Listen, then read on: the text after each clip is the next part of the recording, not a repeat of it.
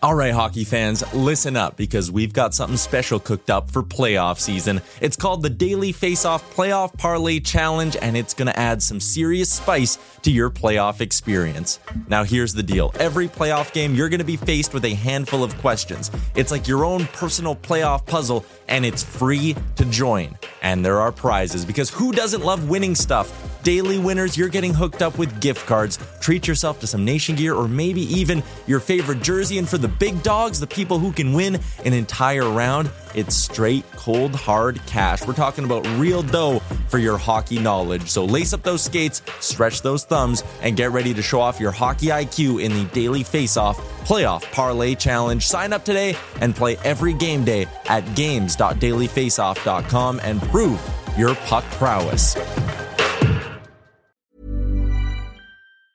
Everyone knows therapy is great for solving problems, but getting therapy has its own problems too, like finding the right therapist, fitting into their schedule, and of course, the cost. Well, BetterHelp can solve those problems. It's totally online and built around your schedule. It's surprisingly affordable too. Connect with a credentialed therapist by phone, video, or online chat, all from the comfort of your home. Visit BetterHelp.com to learn more and save 10% on your first month.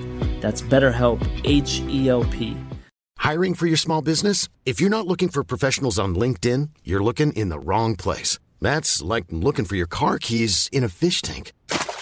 LinkedIn helps you hire professionals you can't find anywhere else, even those who aren't actively searching for a new job but might be open to the perfect role. In a given month, over 70% of LinkedIn users don't even visit other leading job sites. So start looking in the right place. With LinkedIn, you can hire professionals like a professional. Post your free job on linkedin.com/people today. Hey everybody, welcome to Coming in Hot, the All-Star Edition, if you will, brought to you by Seagram's VO. Happy to be in the same room with one Bobby Ryan who can't afford shoes and Jason York. I can afford shoes. I don't wear them unless I'm on a date or a what's wedding. happened to you? I don't know. It's 40 degrees out and I'm quite comfortable. Oh, Wally, I want you to put like a big blonde wig on right now. I feel like I'm like Wayne and Garth here. We're all together. We're on the couch here. You think I'm more Garth, eh? I'm waiting for you to go. Just dated myself with that one, by the way. Yeah, no one in the chat knows anything about Who the Wayne hell and is Wayne's World? Yeah. By the way, did you notice behind you we have merch that we can steal? Come the on. way out? Yeah. I like the one with the microphone. We'll get you an employee discount. We don't sell Yeah. any merch. We're going to. Okay. That's what. Now this is like. We're just showing it in the background to get interest. They're gonna be walking around Nashville. I gotta flying say, those flags. This is surreal right now. Like we're, like you said, all in the same room here. A little far away from Bob here. Yeah, though. yeah. Do you guys want to? Well, okay. Get comfortable. The microphones went that way. There's nothing I could do about it. Do you want to tell them how we? So I haven't seen you since I want to say you left the Canadian Tire Center when we knew you probably wouldn't be back. That locker cleanout day. You guys knew. Yes. Well, I had my house was for sale, so I must have known something. So I ended up going to the business center today, and Bob is in the gym. So I'm like, I'm going to go in and say hi. I haven't seen him. So I walk in. As I do, he turns because he's got his headphones on. Now he's looking at the window. He's doing the curls. So I grab the 5-pound weight. I put my foot up on the weight bench, and I'm just giving it like I'm working my ass off. And he doesn't turn around, and it's like, I'm 30 into this now. Your arm's tired? Yeah, this is a 5-pound weight, man. This is heavy. I saw 2 guys in the gym today, one working out and one starting, and then That's one right. coming in pretending. Thursday's my off day. Yeah, that's fine. Yeah. We all need one. Anyway, so then we tried to have a handshake. It was very awkward, and so now here we are. Here we go. So Good to be in person with you guys. yeah, it's good to see you, Bob. I appreciate you coming in. Yeah, it was not the easiest trek, but I'm here. The flight seemed to go well. Yeah, it was great. I pulled into parking, and it said, "Do you have a 2-hour delay?" I was like, "All right, well, you're already here. You can't go home, so you're just kind of pot committed to going inside and wandering Nashville's How'd you airport." get out of the middle seat? So I originally checked in and had that, and I was like, "Thank you, Nation." Shout out to Nation Network. Yeah, thank you, guys. So I checked myself back out and said, "I'm just gonna try this and hammer this a couple different times in case something opens up." So I got 26D, and I sat like this for a solid 2 hours. So just ruined the T-shirt. Thanks. Welcome to my world. Okay. Now you know why. After 20 years of flying around, I might be a little salty. A little salty. I was salty yesterday too, and then tough Uber ride down, caught a traffic going back. It's just been a long couple days, but we got it off. We're here. All right, good to see you. This is a good time to remind both of you that I did pick the Sens to win last night, and neither one of you did. Oh, you didn't, Yorkie? I picked. You have. I have it written down. Are you sure about that? Yes. All right, so we didn't give up any ground to anybody that's really threatening he's us right now. So we're good. got no I clue. thought I gave up ground to Yorkie. No. There. All right, good. But what I saw in that game last night, and you guys can tell me about this, it felt like it was the holiday break is coming, and both teams knew it. There was no hits. It was a No fairly hitter? uneventful game, and no retribution. There was 8 penalties called in the game. Yeah. Or 8 penalty I had to should watch say. the replay this morning because you and I were out last night. We're not discussing anything. Yeah, you're speaking of salt. You should have seen him last night. What He goes on was- the road stays on the He road. was salty last night. That's it. I was just licking the windows of the hotel room. I was like, I'm staying in. But that game I watched pretty closely this morning. I know it wasn't the greatest of hockey games, but I'll say this: a couple really good things in that game. We've been talking a lot about Shabbat, and he's starting to play some of his best hockey. I thought he was really good. Korpisalo again. That's two games in a row now, right, guys? Yeah. Baby steps. So that's 2 good games for him after having that shellacking in the one game. So that's a good sign. And boy, oh boy, Bob and I were talking about this before. Pinto, like what a game from Shane Pinto, and it's easy to say, yeah, he got the overtime winner. That's why he played well. No, like all game long, Wally, this guy was creating. He's always on the right side of the puck. He made that great little play to Brady to spring him on that breakaway. It just goes to show you. I know you have some stats for later. How important this kid is in their lineup. Like he's been impressive for a guy that's missed so much time. I couldn't agree more. I thought more so than any offense from him, I think, is a bonus. I think he's got to provide a little bit in that third line role, a second, wherever he's going to slot. So he was good in that. I watched the first period again this morning, and I thought he was very, very good. It just, again, they don't have enough guys that play the right way every shift. He does that. So he adds an element that they're missing. The Sens have a lot of, and I don't like the word one-dimensional, but a lot of goal-scoring, point-producing players, and not enough guys that just continuously stay on the right side of the puck, make life hell coming through the neutral zone, and he does that. So it's no doubt that they've been better since he's been back in the lineup. They had, and I know that the power play percentage has been rotten since the coaching change, but 4 for 32 at 12.5%. yeah, so rotten's maybe an understatement. But, they got Pinto, Bob, back in that bumper position, and they had Giroux. It was Giroux, Pinto, Kachuk, Norris, and I believe Shabbat. But they had some good looks. Like Pinto has a knack for getting that little seam, and Giroux does that little slide pass. Then if they go over to cover the slide pass, he goes down to Brady, and then Brady can do the bump play. It's interesting. Like they're getting. I thought the power play looked really good last night. There are a lot of good things. I know the stats don't show it, but again, it's Pinto. He's that right stick in that spot. I know Batherson's doing it too, but Batherson's been the least of their problems on the power play. He's been one of the bright spots. He's been really good, but yeah, they're. It's going to be interesting come trade deadline, man, because they're. I still think something's coming. I really do. Well, we can get to that in a sec. There is I want to talk about, because you said after 20 games we'll know who they are. They just played 20 games, so we'll get to that in a sec. But in this game, are you seeing this team? They're 6-2-2 in their last 10 games. We're just seeing a different team, it seems, perhaps, or they're just getting it now. They're not giving up all the scoring chances they used to. I think in the 20 games, I think they're plus 84 in shots for and against. They've just done a lot of stuff, it seems, really well of late. That Detroit game, not exciting, but that's exactly the way Jacques Martin would want it to be. I agree, and you made the comment. The game was half those guys were on a beach. Oh, right? And they were gone. And I said to somebody last night, Ottawa would have played that game, flown home, and some of those guys were just going home to pick the girlfriends up and going right back to the airport. So there's nothing worse than getting hurt going into that, because then you're like, Jake. Yeah. Jake So Sanderson. we hope that out in the first period. Yeah, he might be sitting in Ottawa right now. But I didn't see anything happen to him. I didn't either. I went back and looked. Yeah. I watched the shifts. That last shift, he just skates to the bench. I didn't see any kind of. So it's lower body. Does that typically mean a groin? groin knee tweak a lot too. Like you just kind of you get that inner knee pain. It's like can kind of happen if you just catch a rut, right? Like sometimes.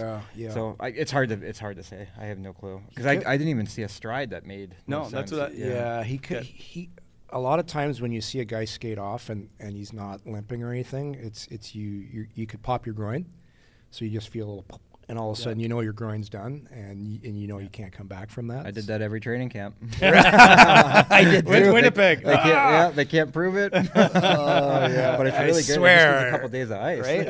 Jerry. I swear the groin. It's the groin and the back. Two things that a trainer cannot prove if it's good or bad. Is that the Winnipeg flu? Yeah. Yeah. Oh yeah. Yeah. Hey. The preseason Winnipeg flu. Do not do Winnipeg. Is finally before we move on about playing. There was a lot made about this retribution over Dylan Larkin, even Artem Zub. They had 8 penalty minutes, 2 tripping, 2 hooking. The only people that knew Matthew Joseph was on the ice were the fans because they booed him the first time he touched the puck. That's it. Like, is there such a thing anymore in the league of retribution outside of taking Connor McDavid out for the season? Well, who were the 2 teams that just played? Florida had 2 fights in the first minute and a half.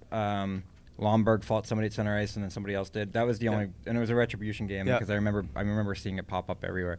So there are instances of it, but I just think that everybody that probably was on the ice in that thing, by the time they were done talking about it, they were over it. And really, when you looked at it, and I'm sure the Red Wings looked at it and were like, it wasn't much. Yeah. The only person that really should have gotten retribution was maybe David Perron. Like, he was the only uninnocent person in the entire thing. But he's not fighting anybody, so I like that they just played and let it go. So does Brendan Gallagher have that kind of when he's coming back to the ice? Who did he hit again? Oh, he gave somebody the people's elbow. Who did he get with St. that one? Louis?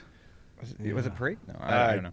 I don't maybe, but Adam Pelech. Adam Pelech. Okay. Yeah. Could you The Islander game. Yeah. Well, Zub got it in that game, right?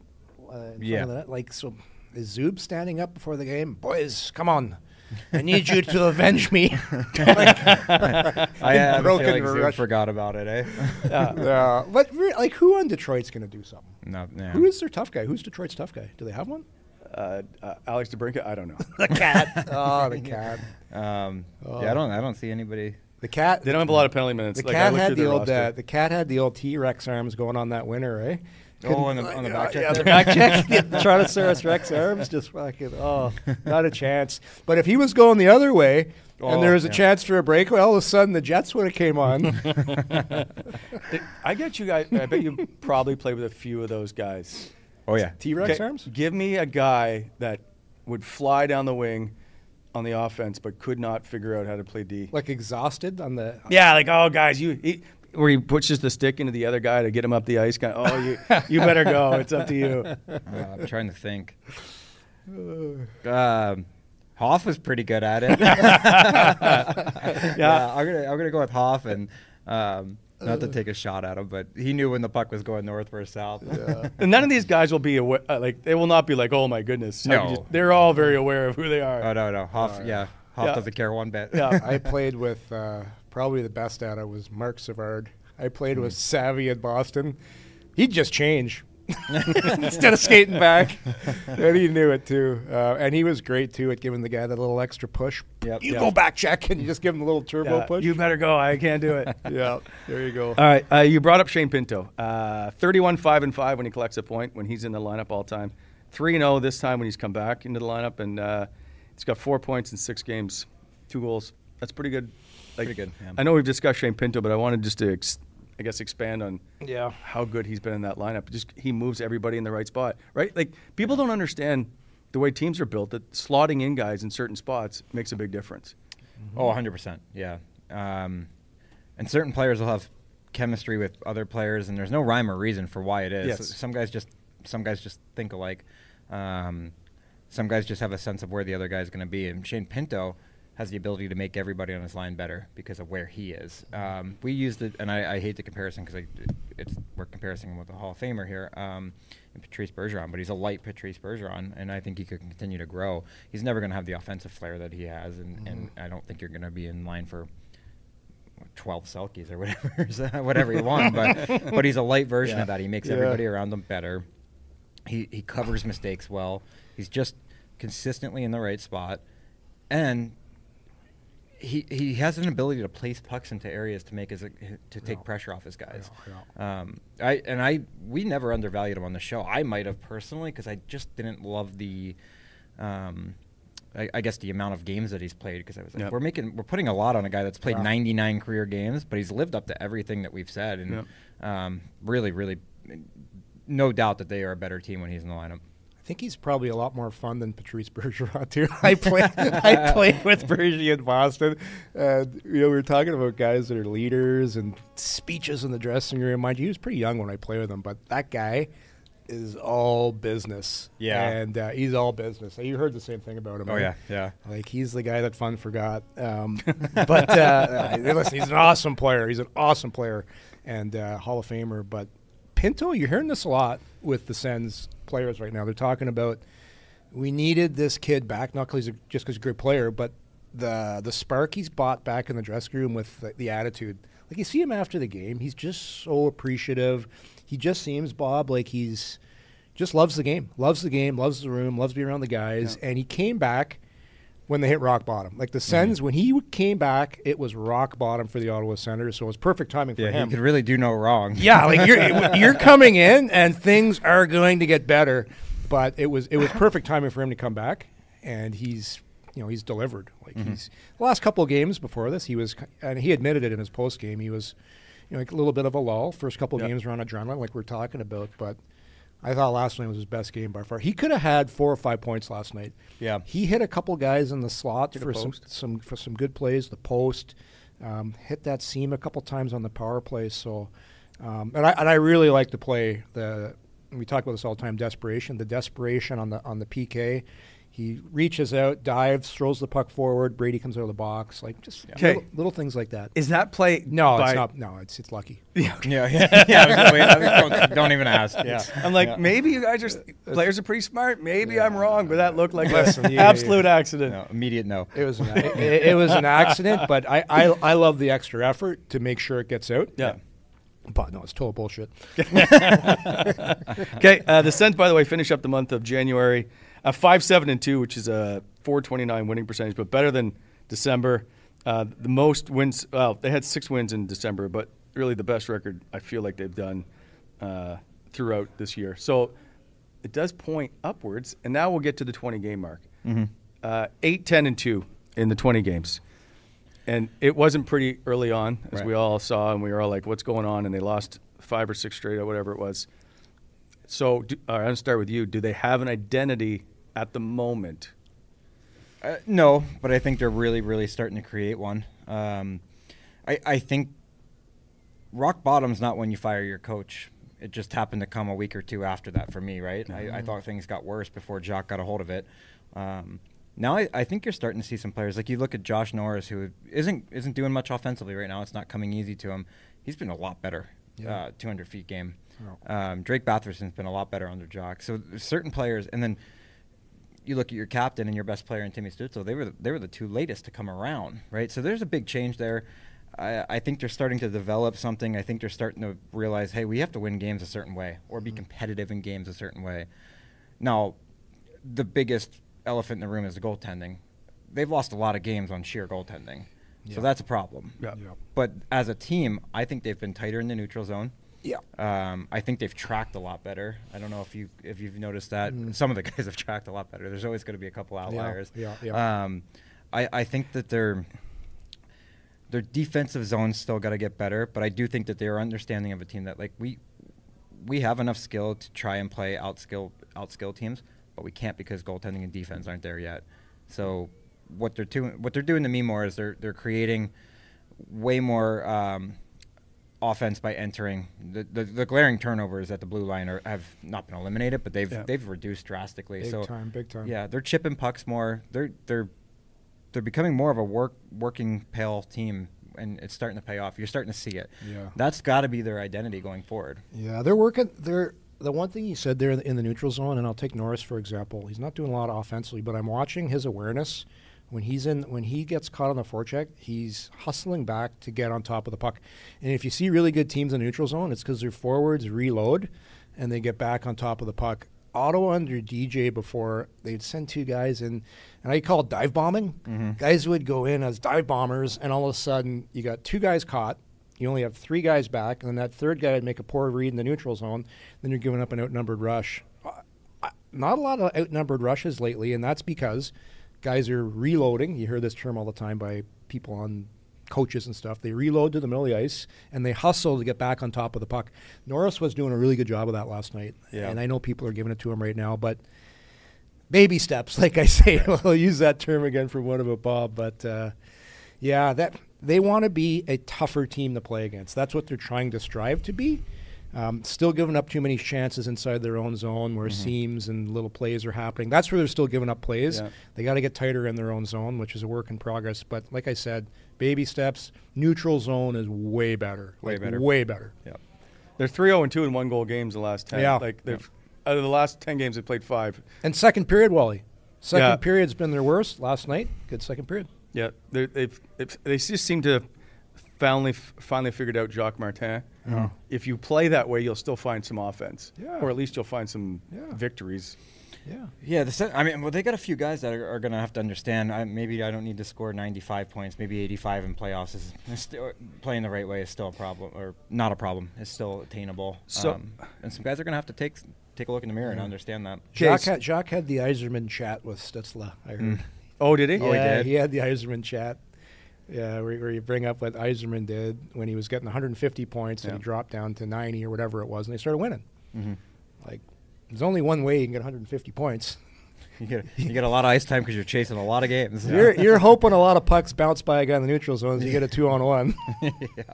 It's more fun that way, but way more fun. Yeah, but that was the problem they got into. They were winning games, but then when they're not winning games, they're getting blown out. Yeah, that's why Ottawa has so much success against Montreal and Detroit, because Montreal and Detroit, I know we're going to get into this later, they think they're as good as Ottawa, so they start cheating. Mm-hmm. Well, we can do it now. It was brought up. Somebody sent a tweet in, and I apologize, I don't have it with me right now. But somebody sent asking Yorkie, explain why the Sens have had success against Detroit and Montreal of late. This year they're 5-1. Over the last 2 years against these two teams, they're 12-2. And so I'll go back to you. What is it that makes them success? They're all. Are they not all the same team, trying to rebuild and find their way here? Yeah. Before you answer that, can we just take Montreal out of the equation? Like, there's an AHL hockey team. Everybody's 5-1 against them. They somehow managed to win some games, though. Yeah. I don't know how they do it. Like, when I watched them play Ottawa, they're friggin' terrible. But I joked around. Somebody sent me the tweet today, and I did the old Michel Therrien, and I said, it's a lack of respect. Because when they get into a game against Ottawa, they're ahead of them in the standings. They're like, all right, tonight we don't have to pay attention to all these details. We can get a few points against these guys. We'll open it up. All the guys think they're way better than they are, and all of a sudden they start making the mistakes that Ottawa usually makes. Because if Montreal is going to play like a Rangers or a Colorado, they're going to tighten up so much, and they're going to try and play perfect hockey, because otherwise they have no chance of winning. But when they play the Sens, they're like, fuck, like Bob said, it's no fun playing that way. We're going to cheat a little bit. That's exactly what it is. Everybody comes in to play the Sens thinking it's point night still. Exactly, and Detroit's no different. Like, Detroit, they think they're better, so they get away from when Detroit plays well. They're all on top of the puck. They're buzzing. They don't make mistakes defensively. But you play Ottawa, it's like, hey, we're going to get some points. And those two teams as well, they're not very physical. Ottawa does really well against teams that don't forecheck hard. Okay. Yeah. By the way, it was sent in by at the Hugging Sens, who asked the question. I just wanted to point that out. Detroit fans, because Detroit's near a playoff spot, are hovering in, right? They're in the wild card race. I think they're in it right now at 8th. So this isn't I'm not trying to light up here, but is Detroit that much better than Ottawa? They're 16 points ahead, 3 games in hand for Ottawa. Are players, and I'll butt end that with, would Sens players be thinking maybe with 35 games or whatever it is left, maybe? Maybe what? Maybe what? Maybe the season's a little more longer than it It says in the schedule. No, I think some players have booked flights for the day after the last game. It's not look, you're never going to call it until you see it mathematically as players. That's just the way you're wired, right? You're going to fight, but a lot's got to happen for the Sens, and a lot's got to happen with other teams. I think they look at Detroit, and to me, like I've been in both places. The culture when I left Ottawa wasn't great. I'm sure it's changed. You have a whole new regime there and a whole new ownership. That stuff takes time. I think it's developed. Detroit was light years ahead in that with the guys that they had in the room. And the guys that they've brought in are some of the guys that we've mentioned on the show need to be brought in. Some 200-foot players. Like an Andrew Cobb? Yes. Yeah. Is a great point. David Perron, who, not great defensively, but a steady player, a good power play guy. Like, they've brought in pros. They're trying not to rebuild because they want to take advantage of Larkin and now Raymond coming up, and you don't want to rebuild at that point. They're retooling, and they're going about it differently. They've just got more veterans, and they know how to win more games. I was meaning to do this before the show, but I'm pretty sure my math is right. If you look at Nathan MacKinnon, he's played around 780 games in the NHL. It's a lot of games, right? A lot of games. He's still under 30. If you take all the Senators' centers and you combine their games played together, all of them, it's not even as much as Nathan MacKinnon's played in the league. Oh, be just over probably 500. It's not even close. Maybe 6. And I keep going back to that. That's they didn't bring in a guy to come into that position like a cop, like a guy that just understands what you need to do to be a complete 200-foot center in the NHL. They're learning on the job. Tim's okay, so then do you just bring in somebody to put on your fourth line and move Kastelic to the wing, or do you try to develop him as a center? Oh, it's too late. It's too late. It's too late now. It's too late now. They've already. Well, I don't mean this season. Unfortunately, people have watched this. They've learned. They're learning on the job, and now they're learning under Jacques some really important lessons. And we're actually starting to see. We just talked about it. We're starting to see some change, and that's what people understand. It takes a while to learn the game, and teams that are smart bring in guys to insulate those players so they don't play as poorly as Ottawa started off the season. And that's why teams like Detroit get off to a better start. Even Montreal, for example, they've got some veterans in key spots in that lineup that help insulate some of those younger players. They've got Claude Giroux, but after that, it's pretty thin. It's pretty thin on guys. Tarasenko? Well, I'm not taking defensive lessons from Tarasenko. I was just going to hang on. And he played. People are going to be all over you because he's plus 11. And listen, he played an awesome game. Wingers, by the way, wingers can never read in the plus minus. We just stand at the point and watch them go in. Who? But they started tracking the plus minus in like 67 or 69. Who is the worst plus minus in NHL history? The worst in NHL history. I know who's got the record for in 1 year. Because I played with his son. Brendan Mickelson. Remember Brendan Mickelson? He was a second-round pick. I played with him in Anaheim. His dad was minus 82 1 year for the Islanders. That's hard. So he was a birdie a game. Okay, so his overall career or one season? No, the worst plus minus in NHL history combined. So he must have had a longer career to keep those birdie seasons going up. Wow. So I'm trying to think of who have been the worst teams. You guys would have both played against them. Really? Yeah. Wow. And I'm going to tell you his number, I believe it. Yeah, his number's retired by the team. What? Yeah. Wow. Shane Doan? No. Vincent Lecavalier. What? Really? Yeah. The worst plus minus of all time. Like it's a minus 140. Yeah, they had some lean years. Yeah, there's some tough times. Before Torts came in, they had some lean years. They called him the Michael Jordan of hockey at one point. 3 teams. He was getting paid by 3 teams at one point. I was like, this guy knows what he's doing. He was a man after Bob's heart. Yeah. He could afford shoes. I even brought 2 pairs. I still couldn't put myself. Look at this. We got this. Are the feet on camera? I'm comfortable. Somebody's at home going, I can't watch this because of Bobby's feet. Oh, God. At least, you don't want to see my feet. Thank God. That's part of why I wear them, eh? Like after being in skates, I don't like being in boots at all in any form. You take care of your feet? No. Not a pedicure guy? No. That's part of the reason too is Nikita Kucherov blew that toenail off, and it's still look at that thing. How do you blow it off? It hurts so bad. Did you block a shot? I tried. I tried not to. Did you go flamingo? No, there was no flamingo, and it was right off a draw. Oh man. He stepped right into it, and I never even had a chance to flamingo.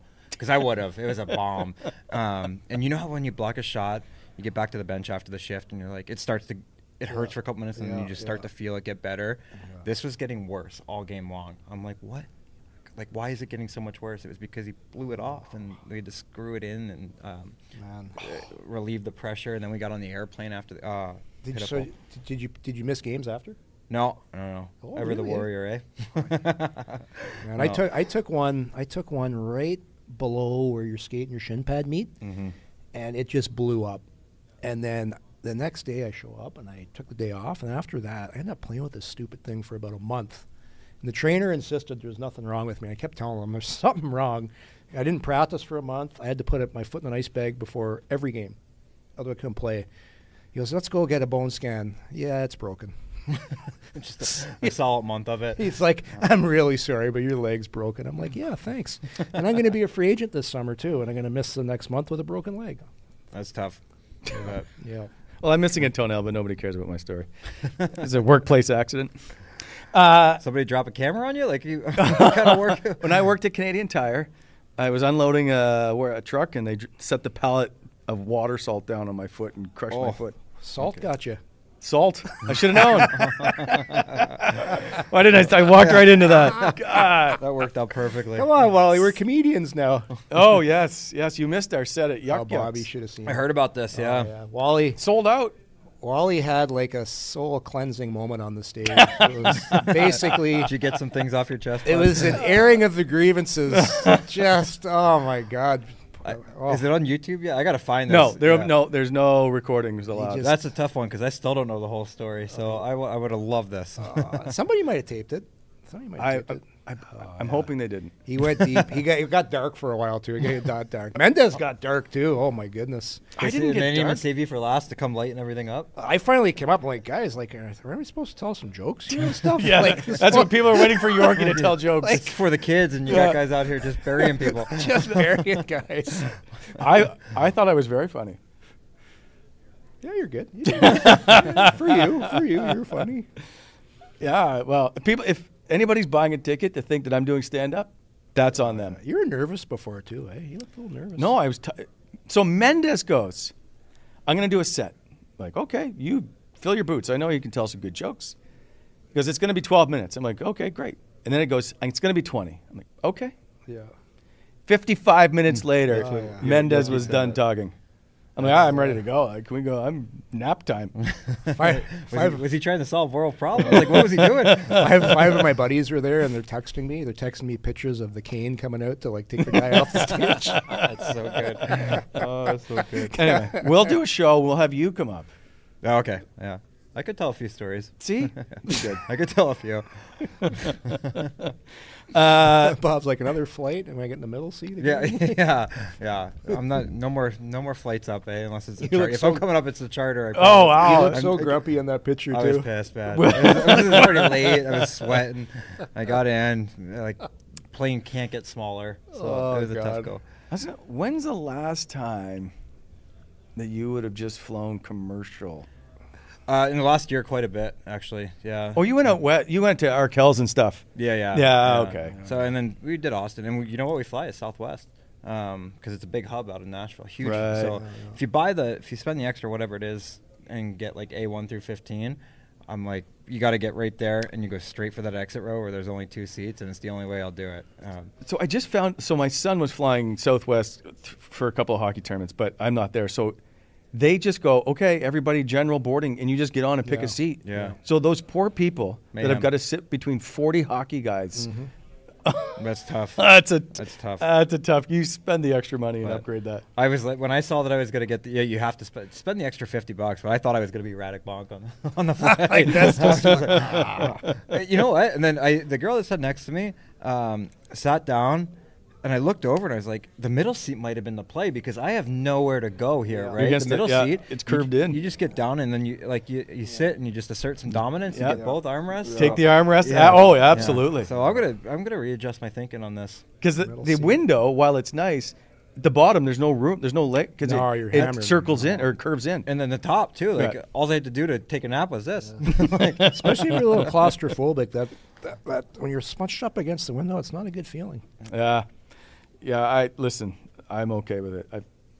I managed to figure it out.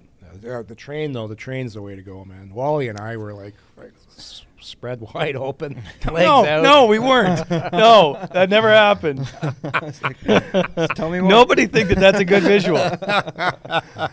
Oh, I was good. You guys were a lot happier than I was yesterday. It was good. Well, we got to hang out together. Yeah. Yeah. I wasn't shooting the shit with anybody. It's like stepbrothers. But I looked over. So you just went to a Madonna concert, which is okay. That's no big deal. I look over. Aren't you watching like Lady Gaga documentary? I love Lady Gaga.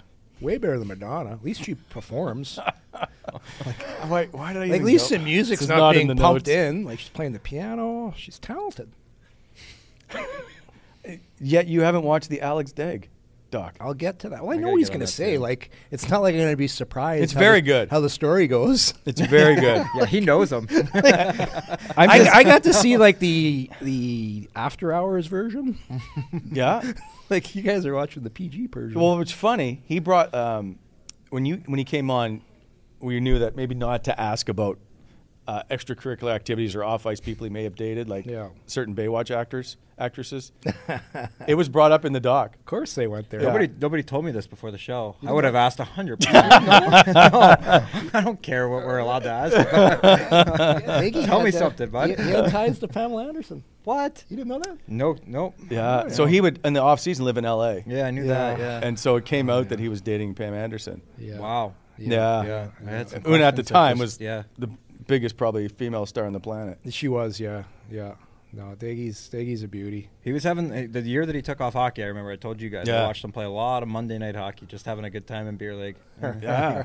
They were like, yeah, that was the guy who was first overall pick. I was like, ooh. His best line, he came, I don't know if we told this one on the pod when we had him on. He came to we had the outdoor game at Parliament Hill, and he was flying.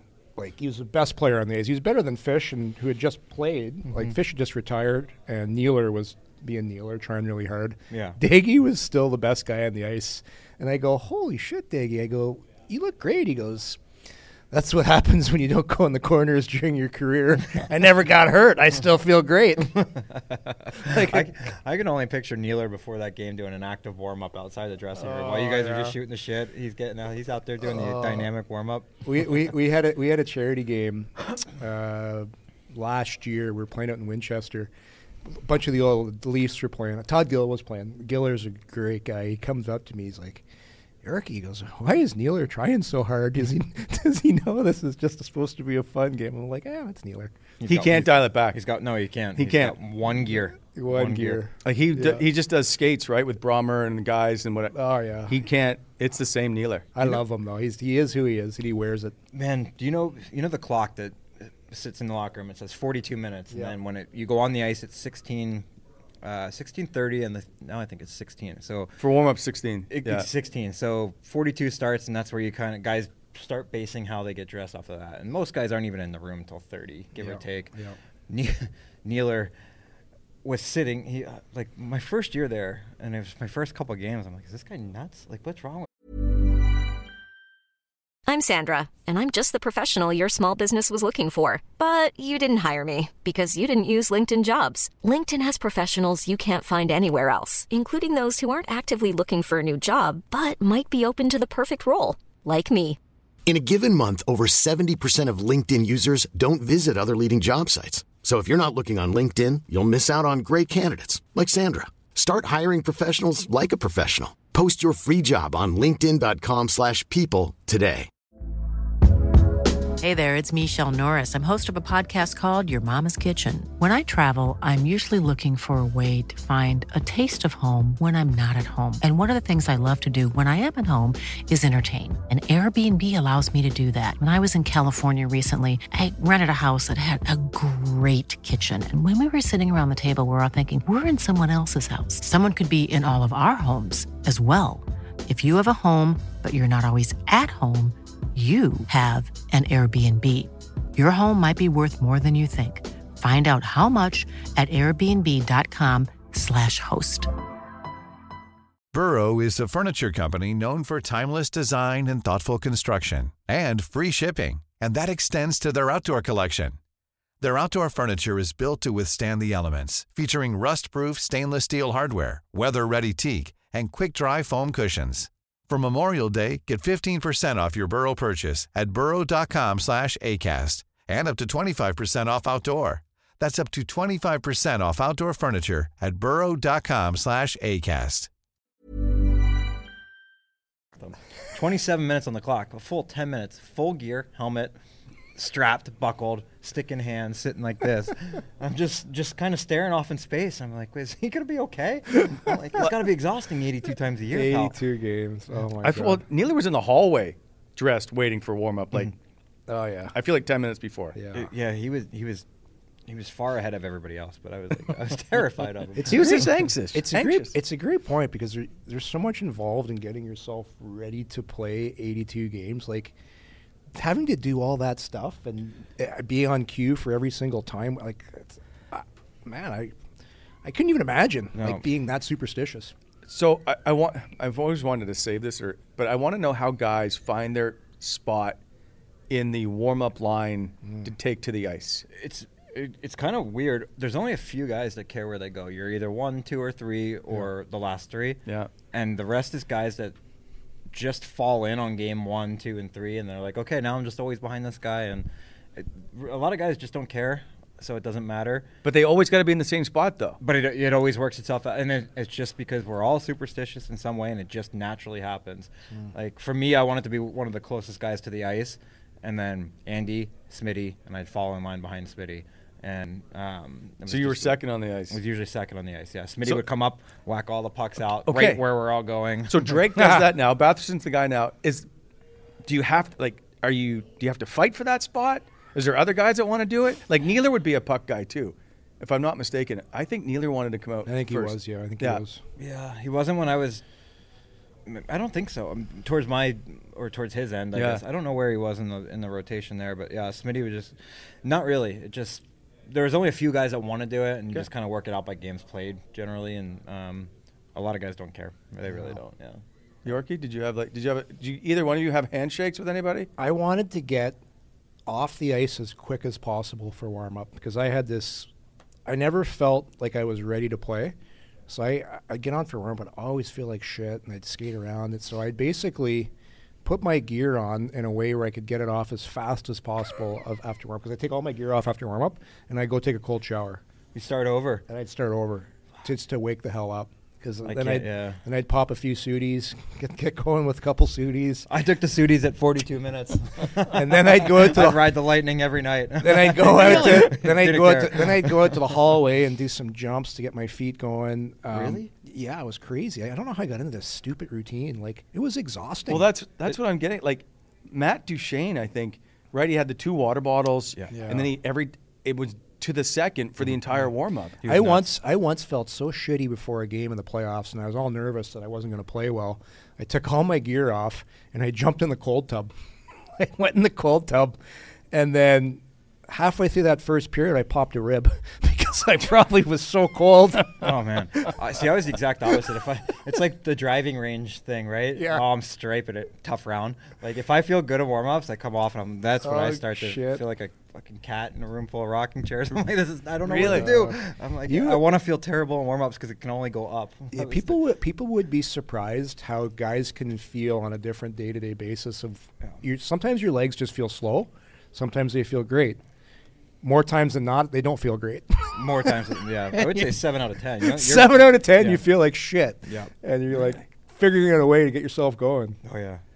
Like, I'd go in and then rub all kinds of heat on my legs. Like, I'd take the gear off. To the point where you want it to burn? Like, oh, yeah. Just, I got to wake the legs up. So I'd get in there and rub all this heat on it. Then you get a little too high. You're like, shit, that's too high. All of a sudden. You're exhausting to listen to. I can't imagine going through that. It was exhausting. That's why I finally had to retire. I was exhausted. It was nothing to do about your knees? Yeah, maybe that too. Yeah, maybe that too. You brought up the clock in the room. When Guy came in, he added 4 clocks. Oh, yeah, yeah. And I was like, can you not just leave the one at the everybody can see them. Everybody could see it. Yeah, no, and they weren't all in the same time. They'd be off by like 30 seconds. I had a nice chat with him on Sunday, actually, catching up this week. It was nice to catch up with him. But he had a lot of nobody was more superstitious and had more day-to-day little things in him. Really, I always used to joke because he's so small, eh? Do you remember the riser that he put in the room in front of the board so that he could reach the top? Oh, yeah. So I don't know who, I'll never forget who it was, but somebody put a step stool in front of it on top of the riser one time, and he came in and like he made a point not to bring it up, but that riser was gone that step stool was gone so fast, and I still think it was Smitty. Do you guys have like a little name for him for being short? Like Lord Farquhar or something like that? No, I don't remember any of them. There's a couple un-PC ones. Guys, but every coach gets a few of those. I forgot, God. I forgot how short he was. Way off topic today. It's a good thing we have an extra time. We have extra time to get to. Brady Tkachuk going to the All-Star game as Ottawa's representative. I meant to get to this before. He's now got 22 goals in the year, I believe it is. But this is the fastest he's ever gotten to 20 goals in his career, 45 games. Last year was 50, then 54 before that, 69 and 65. Yet we still think, or there's this feeling that he's not playing the way he should be. By who? You got me on that one. There's just like Josh Norris. People they think Josh Norris isn't playing great. Well, there was remember when there was all the team was struggling. Everybody wasn't playing great, but it seemed that Brady was taking a bit of heat, and yet he's the guy that leads this team in goals. I think because you're the captain and the team's not doing well, right away they're going to look to the captain and say, well, team's not doing well, captain. I don't see any difference. I actually think Brady's playing better defensively now, learning how to be better in the neutral zone. 22 goals, and he's not flying the zone like he used to either. Yeah, like he was cheating a lot. Yes, a lot. But that was her system. That's DJ's system. That was your system, right, Bob? Like as soon as you get control, or you think you're going to get control, that far side winger's gone. Yeah, he's gone, and you're hoping you get it, and Brady get a lot of chances that way. But yeah, like. And that's the thing, like you mentioned Josh Norris, he put up 35 goals, and everybody thinks he's going to get 35 goals all the time. It's it's really tough to get 35 goals in NHL, especially when Ottawa's got a lot of the same players who all want to get lots of goals. Like you got Tarasenko, you got Batherson, you got Brady, you got Giroux, you got Stützle. Like, only a certain amount of guys can get 35 goals. Like it doesn't work that way. So, I don't know. I don't know you, Bob.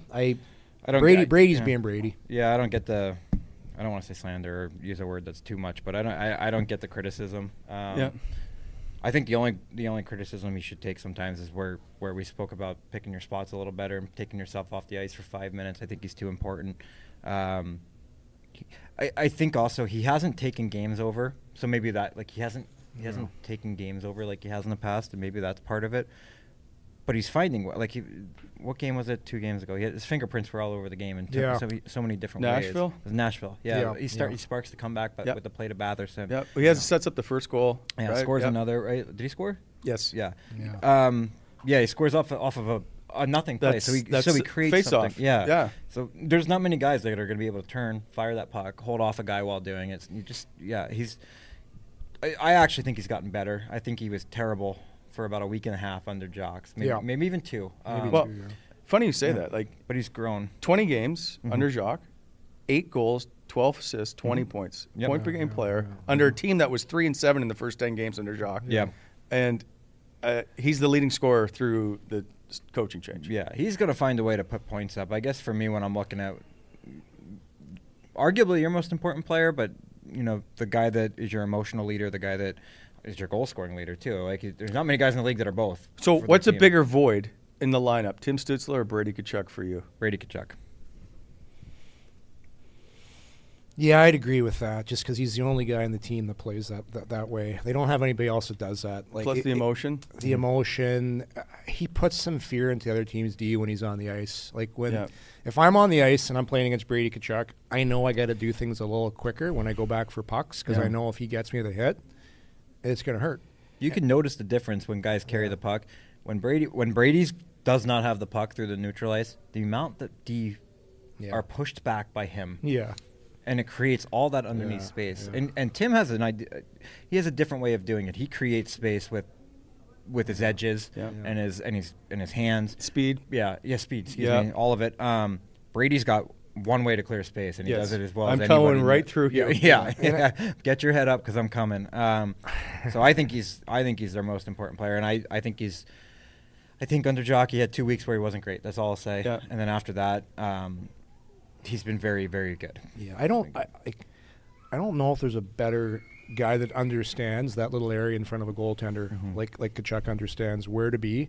If you watch him, and a lot of times Sens defensemen won't do a good job of just getting the puck to the front of the net because he's always there. He's always right on top of the crease, and you can't move him. Like whatever it was, he's 220, he's 6'4". There's not many guys in the league that have 22 goals and are that size and play that way.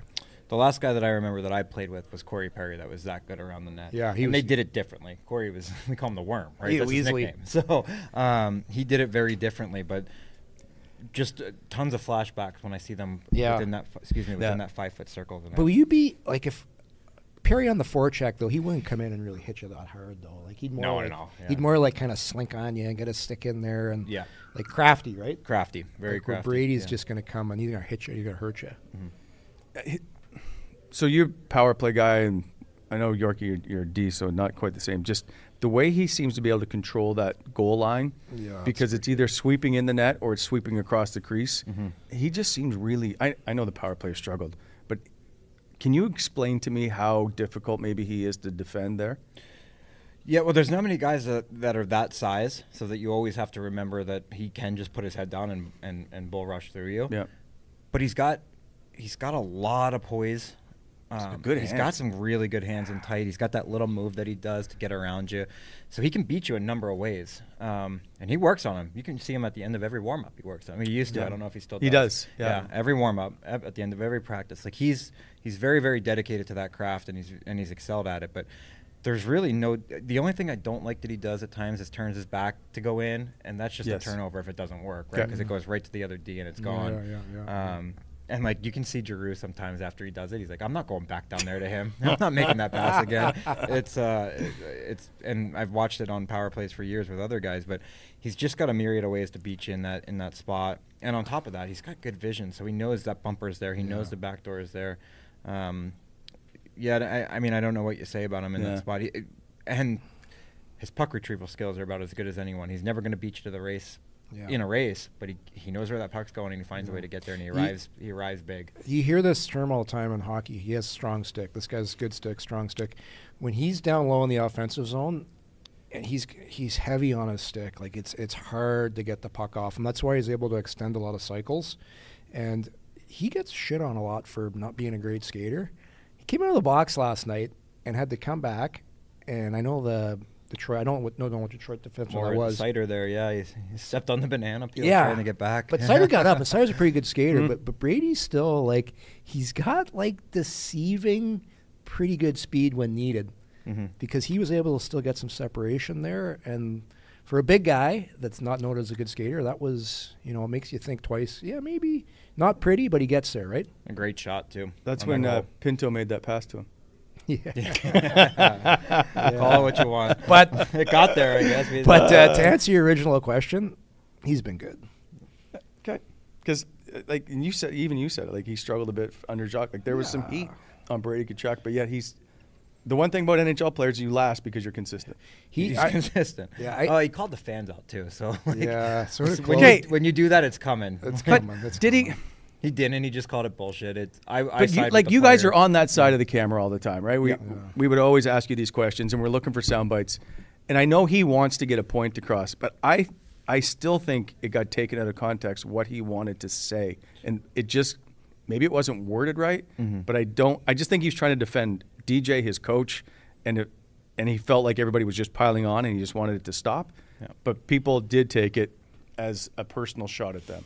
Oh, they did. Well, I mean, you and I get it because we're in the room and you've heard thousands of interviews and you've been part of that world and on the side of the camera. You've been on both sides of the camera. Yeah. I haven't. I've only been on the one. Well, welcome. Now I'm on the side welcome of the to Coming It Hot. It's brought to you with Bobby Ryan. You get 2 days a year. That's it.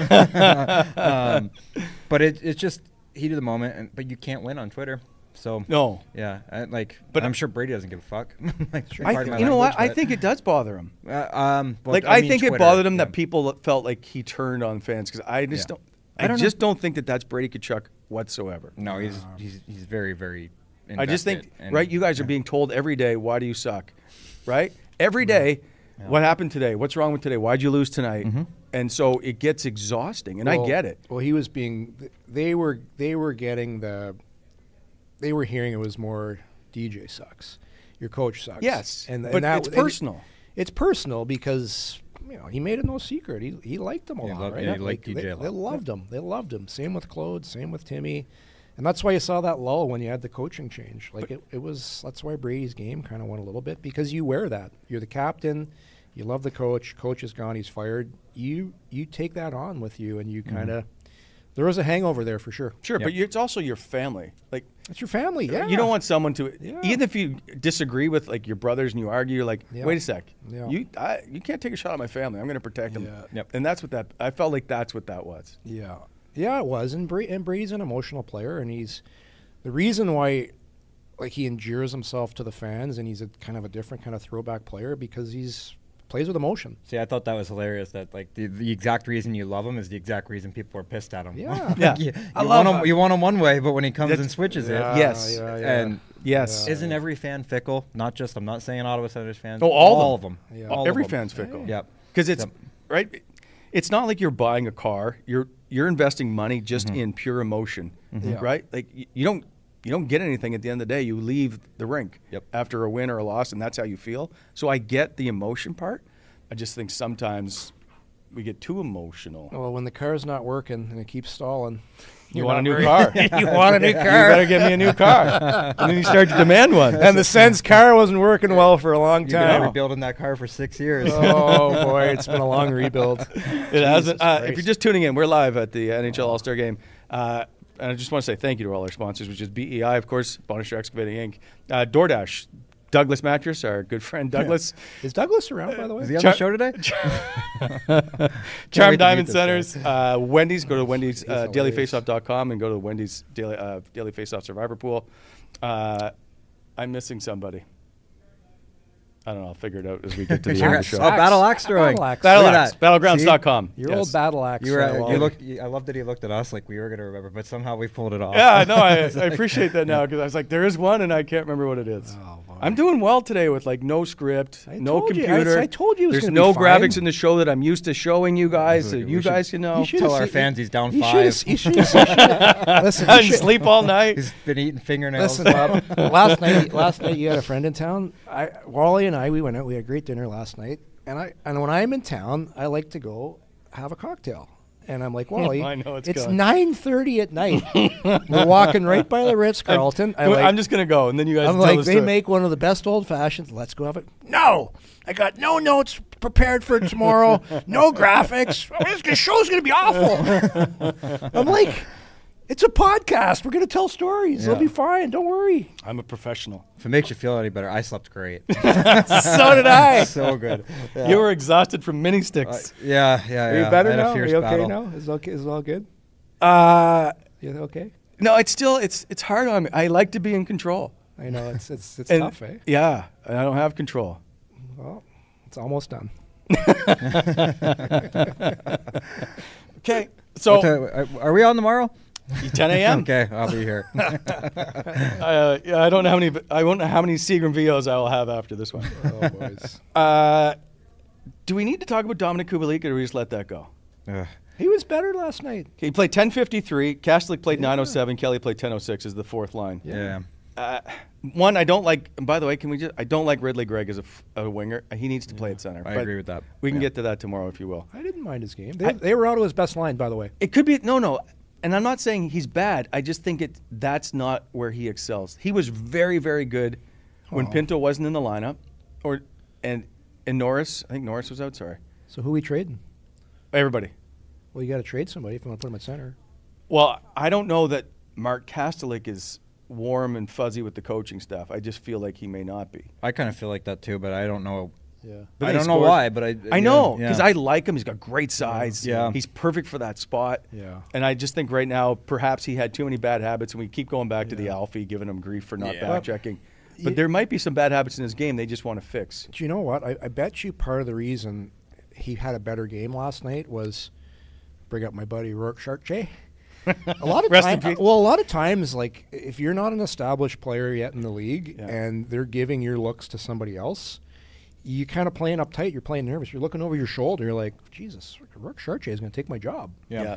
And now the team, I know it's more because of cap reasons. The Rourke dog has gone down to the minors. Yeah. You kind of relax a little bit. Like it's really tough to play this game when you're uptight. It is. It's really tough because you're afraid to make a mistake and you play worse. Especially if you're a fourth line guy. Yeah, because you have no margin for error. Yeah. If you fuck up, you're going to hear about it. Like you don't have any mulligans. So I thought he was good last night. I thought Kubalik did a lot of good things defensively. I know it's not what he's supposed to do, but he did well. And Parker Kelly again had a good game. Yes. I just want to point out, the chat's been very good. I just can't get to it. Is Senator, you want Ridley on the fourth line instead of Pinto on the wing, Wally dipping into the Seagrams. That's not my point. Not my point. My point is he's just better at center, which I think at some point, maybe, and we'll save this for tomorrow, we may have to go to Josh. Do you start looking at Josh Norris? On the wing, you mean? On another team. On the trade block, okay. I don't think that anybody's safe. I think that aside from the obvious. Yeah. I think if somebody came and made an offer that blew them away for Josh Norris, I think they would entertain it, knowing that they have Ridley Gregg and Shane Pinto. Yeah. But and I mean that to make your team better. If you're getting a right shot, top 2D, it has to be an exceptional deal. I want to make that don't clear. Grow on, centers, good centers, just don't grow. Score. Yeah, they don't grow on trees. But you have to assume at some point, and the best teams do this. If you're looking at your centers being Stützle, Norris, Pinto, Gregg, that's a hell of a middle of the ice, and you build from there. But Gregg's going to want more minutes than the fourth line center position, and he's already earned that. Yeah. So can you move? And someone brought it up here. I switched Norris with Gregg, Sebastian Belanger. Could you put Norris on the wing and move Ridley Gregg to a second line center spot? Do you have to move Shane Pinto up? Like, does that not throw everything out of whack? Throws everything out of whack for me. And I do, because Yorkie's said this plenty of times, that eventually Norris is going to be a winger if they want to keep him. Which I would love to see an extended time period of him playing on the wing. Me too. Put him there for the rest of the year. Who's the second line center then? For me, it's Pinto. Like not right now, like he's showing signs. I just want, because your second line center is going to play between 16 and 18 minutes. I want 16 to 18 minutes of a very smart 200-foot player that's going to help me offensively and defensively. And I want on my third line a centerman that is really tough to play against, that's going to play like a cocksucker. Can I say that, by the way? No, I don't think so. No. That's what I want. About to blow up. There we go. Yeah. You can't say that like Bull Durham, but that's what I want. Like, this is why we need a script. I feel like this couch came from the residence. My back's just tight. I'm not gonna lie. But if you gotta walk over to podcast at the nice hotel. I know. I can feel the springs in here. But if you generally look at really good teams that win in the playoffs, they have a third line that is very tough to play against. Sure, the Merlot line in Boston. The Merlot line, and I always go back to Tampa's third line when they were really good. They had Yanni Gourde, they had Coleman, it's a great and Gaudreau. But they're to me, Ridley Gregg plays that style. Yes. So I think he's a prototypical third line center. I think Timmy's your first, and I think Pinto's your second, and that's why I keep saying, let's see how Josh Norris plays on the wing, because he's a guy that wants the puck, comes in, knows how to come in and find time and space, and you give it to him, and he's going to score. Versus being in the middle, like I don't find he distributes the puck that well in the middle of the ice. I want to see him as a winger, and I think that's where he'll have his most success. Because really, he's a 35 goal scorer. Yeah. A lot of that came off the power play. Yeah. A lot of it came off the power play, shooting the puck. And if they want to keep him, I just think that's where he's eventually going to have to go. I will say two things. I would like to see an extended time frame of Josh on the wing, with Pinto in your second line position. Yeah. And you have time to do this now. 35 games left. Why not? Do and it. I would love to see Joseph and Pinto play together for 35 games. Oh, I like Joseph. Yeah, I do too. He's a perfect, like that's the start. That's 2/3 of a very, very good line. People are trying to trade me. I'm saying Pinto. I meant Greg.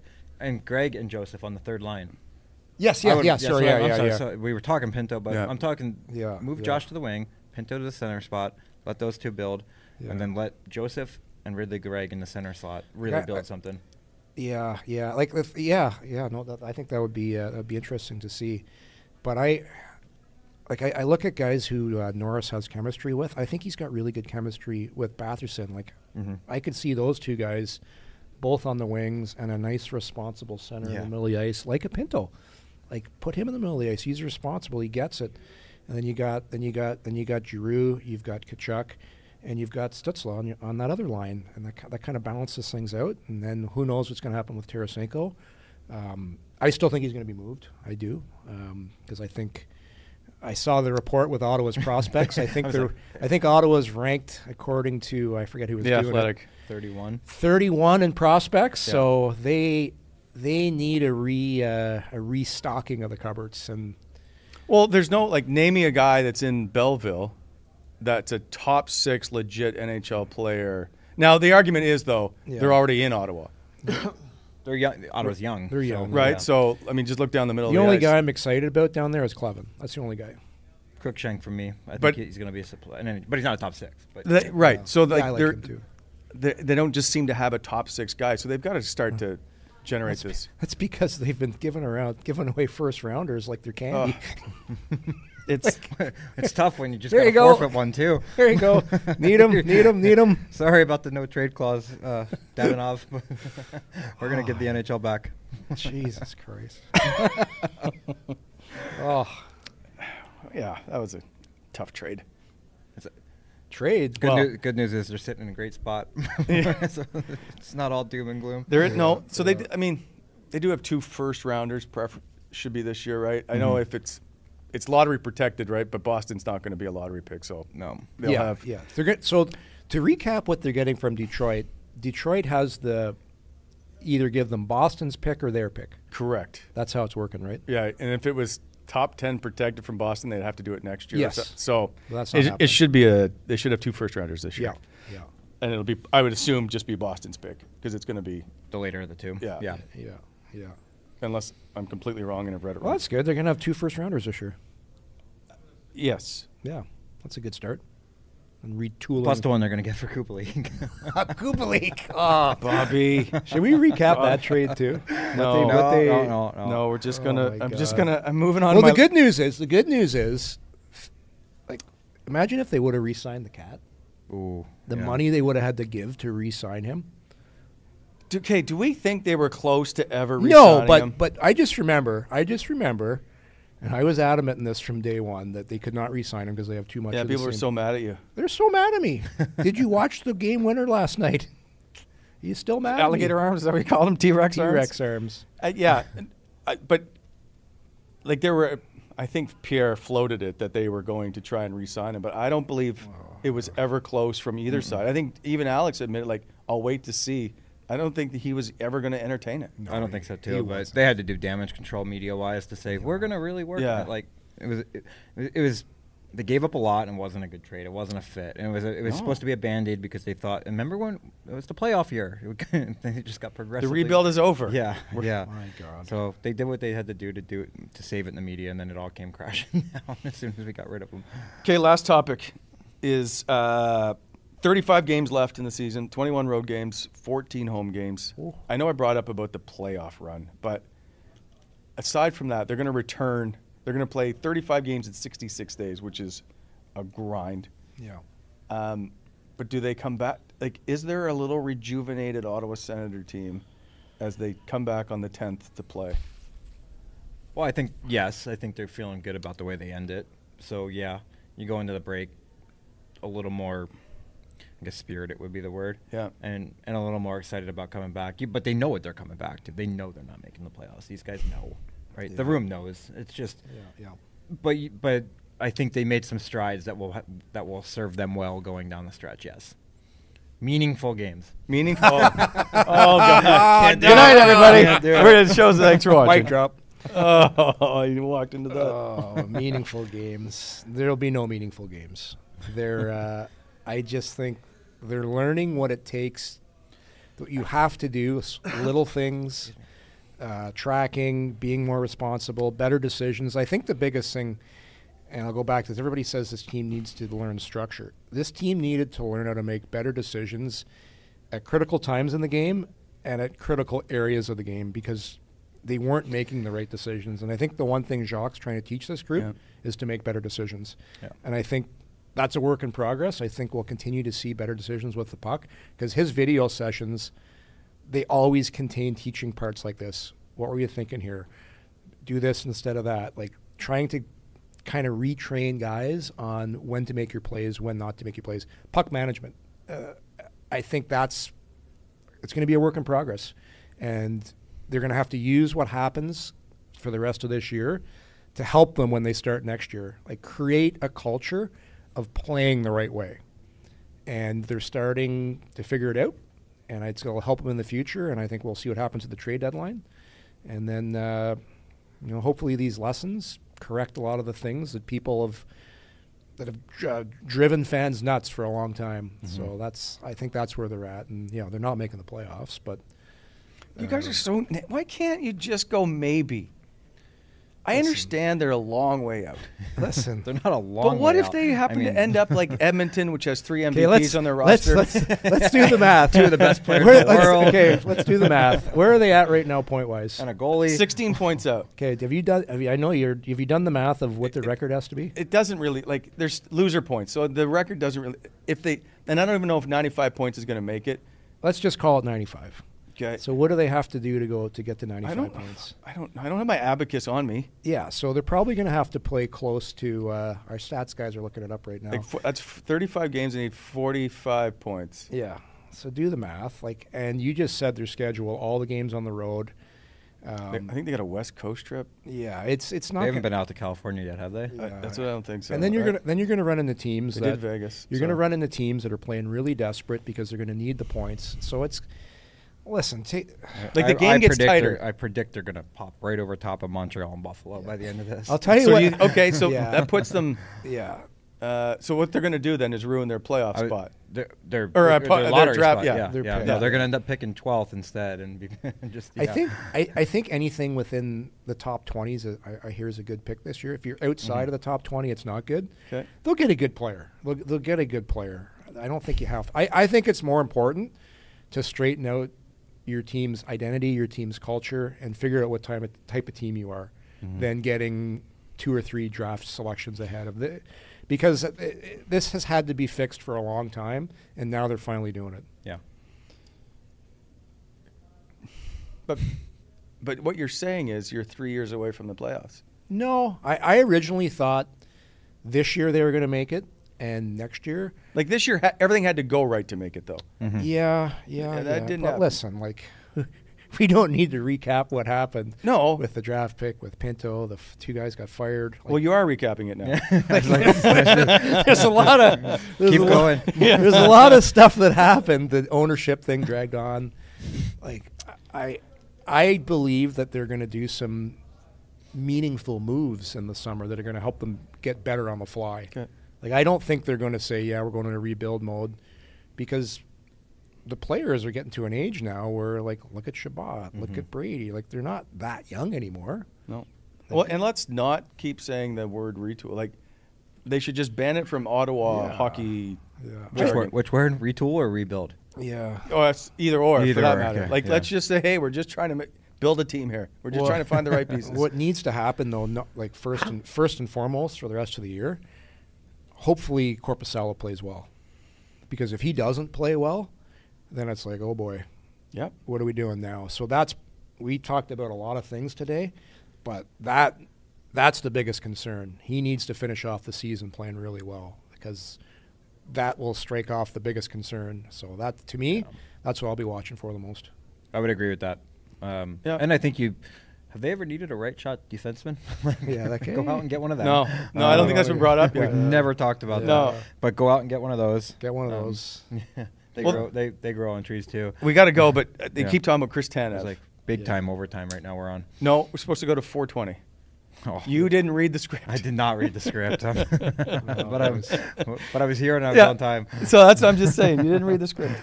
That it'll happen in the off season. So you expect more to happen in the off season. If they could get Tanev, I've talked to a lot of guys in Calgary about him. He'd be perfect. Okay. Yeah. Like I thought, because I haven't watched him a lot this year, but I heard he's legit. I don't know about you, Bob. I heard he's a great pro, which they're looking for. I heard he plays really hard, and I've watched him a lot, but not a lot this year. If they could somehow get him, he'd be a great fit. But I think someone's going to pluck him at the trade deadline. I do too, and I don't know him at all from off the ice or whatever. I mentioned it earlier this week. He's a nightmare to play against. He just does all the little things correctly. He's always in the way. Yeah. He'd be perfect. And he seems like a guy that just kind of quietly goes about his business, and you can kind of lead by example. I don't think they have enough of that. Okay. He'd be perfect. Tonight's the draft. We're going to talk about all the All-Star stuff tomorrow because Bobby was the last draft in the NHL All-Star game before today. Right? They ended it in 2015. Are you telling me? Or after if you're telling Columbus. me, okay. Is it Columbus that was Columbus, draft? yeah. So we'll talk about that tomorrow and see how that went. You went 27th overall. We'll discuss that. Okay. So thanks for everybody tuning in. We'll see you next time on Coming In Hot with Brent Wallace, Jason York, and Bobby Ryan. My family's very own whiskey, barrel-aged and set apart, marked with VO, artfully blended, impeccably crafted, as a wedding gift to my son, for the bride and groom. And now, over a century later, from our very own family to yours, a legacy rooted in whiskey. Seagram's VO, growing deeper, reaching out, raising a glass to your legacy. Seagram's VO, make it your very own. Mom deserves the best, and there's no better place to shop for Mother's Day than Whole Foods Market. They're your destination for unbeatable savings, from premium gifts to show-stopping flowers and irresistible desserts. Start by saving 33% with Prime on all body care and candles. Then get a 15-stem bunch of tulips for just $9.99 each with Prime. Round out Mom's menu with festive rosé, irresistible berry chantilly cake, and more special treats. Come celebrate Mother's Day at Whole Foods Market.